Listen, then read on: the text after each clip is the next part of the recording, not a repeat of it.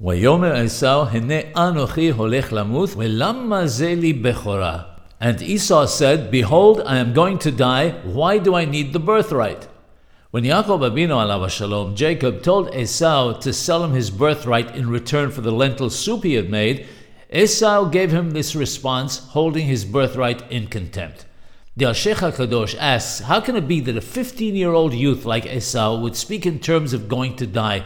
Even though every living soul is aware that eventually every person passes on, it's extremely rare that someone in his or her youth even vaguely considers the possibility.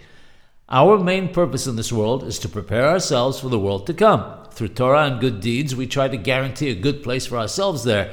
Our rabbis of blessed memory tell us that Yaakov Avinu alav shalom and Esau divided the world between the two of them. Esau took the portion of this world, whereas Yaakov Avinu, Jacob alav shalom, took the portion of the world to come. If so, there was nothing for Esau to look forward to other than his eventual demise, after which there would be nothing. Therefore, his whole purpose would be to benefit to the maximum from this world, since there was nothing for him in the world to come after he died. In view of this, the birthright served him absolutely no purpose.